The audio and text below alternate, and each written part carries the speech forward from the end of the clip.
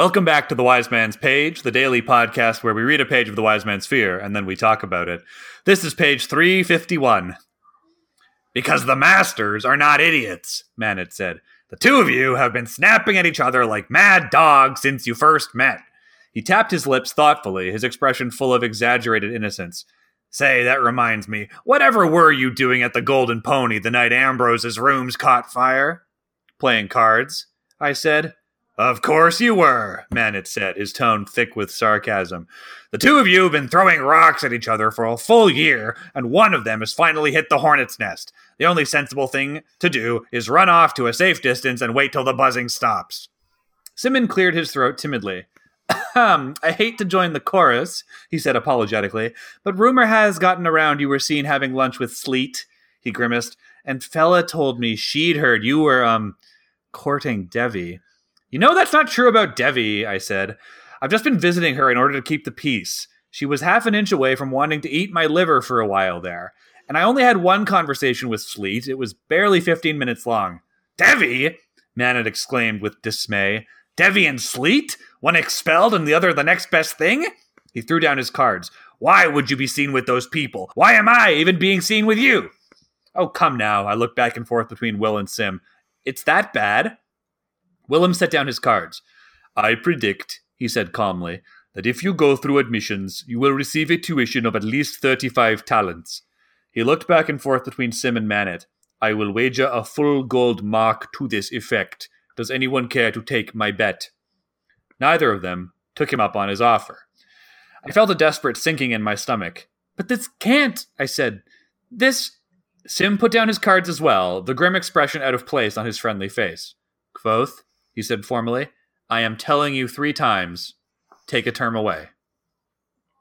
Eventually, I realized my friends were telling me the truth. Unfortunately, this left me entirely at loose ends. I had no exams to study for, and starting another project in the fishery would be nothing but foolishness. Even the thought of searching the archives for information on the Chandrian or the Emir had little appeal.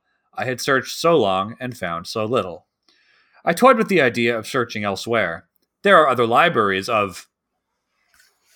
Page over. My name's Nick. I'm Jordana. I'm Jeremy. Page over, page over, page over. Page over, page over, page over, page over, page over. You know what I'm over? You two. Being weirdos. I don't know. Oh, man. So I want to start... Go ahead. I want to start with something that's on the end of the page, just because I feel like we talked about it earlier, which is that Kvothe, I think we talked before about how Kvothe is kind of a workaholic and that he's never thought about taking a semester away before, and he kind of doesn't know what to do with himself if he's not working towards like a sort of a project of some kind, whether it's researching the Emir or doing his studies or like inventing something at the fishery. And it occurred to me when you were reading this page that ties into Kvothe's class background, right? He is so used to being poor and desperate and always like 1 inch away from like starvation and misery that he feels like he always has to be hustling just to like keep his head above water. And now that's not actually true for him anymore. He has a steady income and he's doing well in his studies. So that pressure does not actually exist for him in a concrete way anymore, but he's still in that mindset of like, I've always got to be going. I've always got to be working.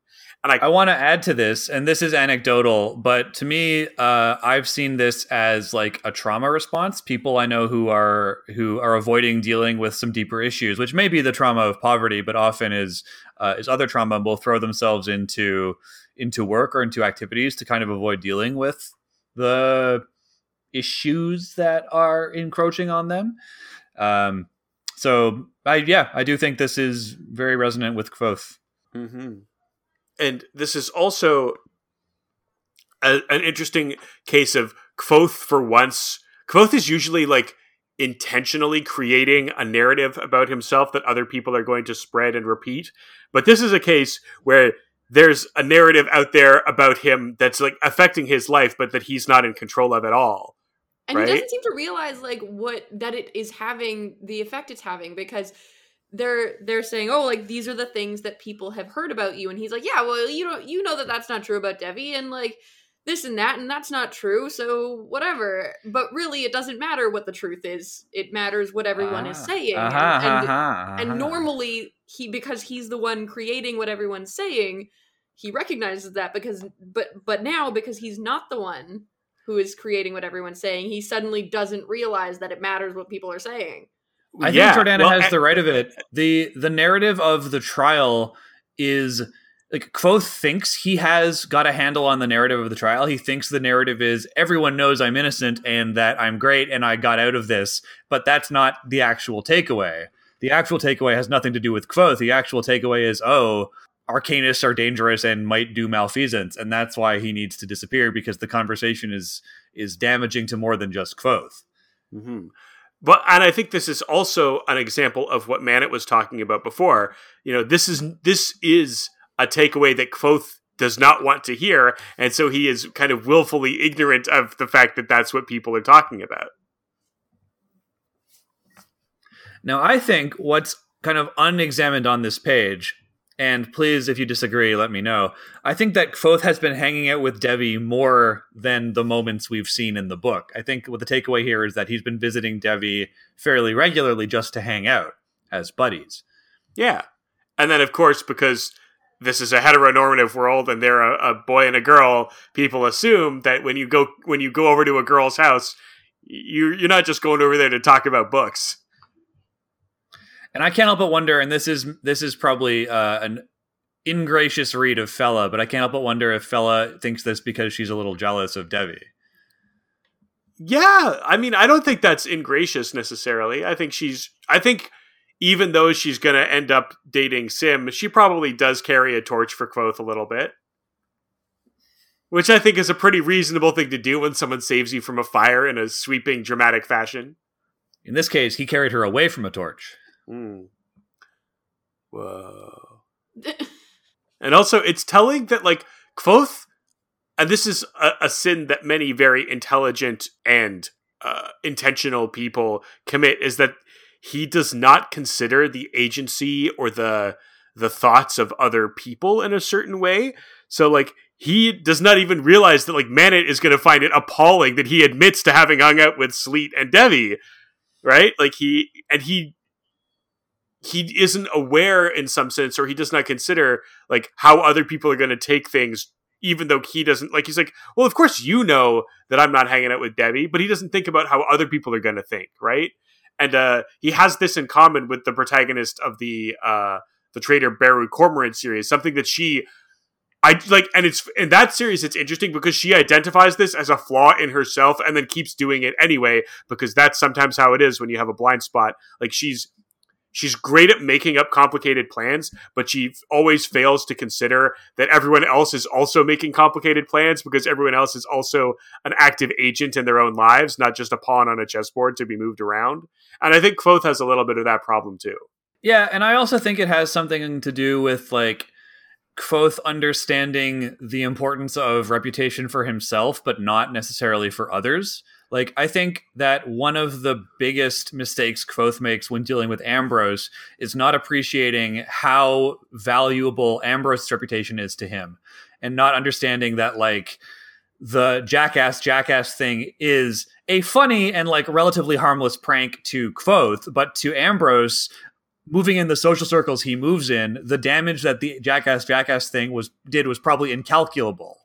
So I think that, and, like, it's the same with Sleet, right? Like, to Kvothe, Sleet is, like, hustling and doing what needs to be done in order to make a living in his corner of the world, but Kvothe doesn't really appreciate, like, what a person like Sleet means to the university, or, like, a person like Manet and Devi and so on and so forth.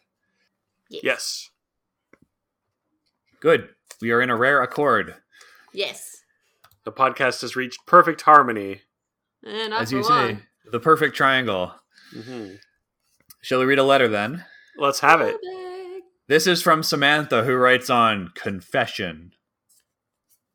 Hi. I was surprised and delighted that in episode 330, forgive us listeners for we have sinned, you remembered my previous email on Ash Wednesday references. I attended a Catholic school through 10th grade, taught religion at a Catholic school, and volunteer in our parish, and I'm happy to add podcast fact checker to the list. Jeremy, you were pretty accurate in your explanation of confession, but you asked for nuance, so here are a few notes to enrich your knowledge. The sacrament itself is called the sacrament of penance. Confession is the act of saying the sins within the sacrament, the shrift, if you will, which is the term that launched the whole conversation. We don't say, "Forgive me, Father, for I have sinned." The rite can begin with, "Bless me, Father, for I have sinned. It has been blank days/weeks/months/years since my last confession." Forgiveness is between God and the person. Penance has evolved, thankfully. I do the sacrament of penance once or twice a year. It's kind of like a workout that you dread, but then after it's over, you feel glad you did it. It is very humbling to speak aloud the selfish things I've done that have hurt others in my life. The priest will usually try to give a penance that is a restorative action to repair the damaged relationship, or a spiritual practice, such as prayer or meditation. When I was little, I would often get the Our Father, Hail Mary penance. Now it's a little more personal based on how I can improve myself. As a mom of 3, spouse of 15 years, and middle school teacher in the virtual classroom, I'm always trying to increase my capacity for patience. Thanks for the podcast. You 3 always bring a smile to my face. Signed, Samantha.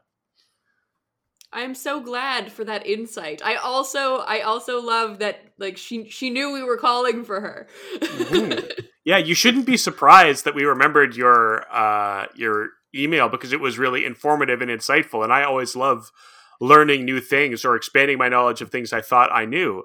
And I think it's really interesting and probably a welcome development for the faith that now, like, instead of just like doing the rosary or whatever, when the priest gives you something to do to atone for your sins, it's like a concrete thing you can try to do, like in the physical world, not just in the spiritual world. I think that's great. I think it makes sense to give a prayer or a rosary to a kid who maybe can't undertake like self-improvement. But I also think that like our understanding or misunderstanding of this ritual probably came from pop culture. More than anywhere else. I don't know if you listened to the episode, Nick, but Jordana and our entire conversation was like, the only things I know about Catholicism come from the movies. The only thing I know about Catholicism come from my dad, who hated it deeply. and my, like, one time that I went to church for, like, normal church service and accidentally got the bread. and that's where the saying, "Let's get this bread" comes from. Yeah. It was horrible. It stuck to the roof of my mouth. I hated it. That's why you wash it down with the wine. What I'm getting at is that this is probably not a new thing. It's probably new to us because it's not represented in pop culture very often. But one of the great things about religion is the community that comes with it and the support and impetus for self-improvement. So I wouldn't be surprised if this isn't a like new development. It's just kind of new for us because we think of confession as being a stuffy thing that you do, and then the priest gives you rosaries, and then he's actually a vampire or something, and he smashes through the confession wall, and they do a sweet battle. We totally talked about that in the episode. Yeah. See, so it's bad, folks. I guess what I'm saying is movies are bad. Nobody should watch them. Says the person with like at least 5 or 6, if not more, movies worth of quotes stuck in your head. And has that helped me? Has that helped me once? I don't know. It helped you be a beloved podcast host, Nick, with dozens of fans. Dozens! But hang on. I don't want to gloss over how grateful I am, Samantha, for this letter. I really appreciate the nuance and insight. And as you say, the patience with which you approach this subject.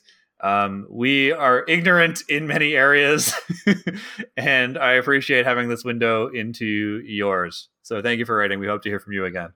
Yeah, thank you so much. And we will thank some more listeners for more letters on another page of the Wind.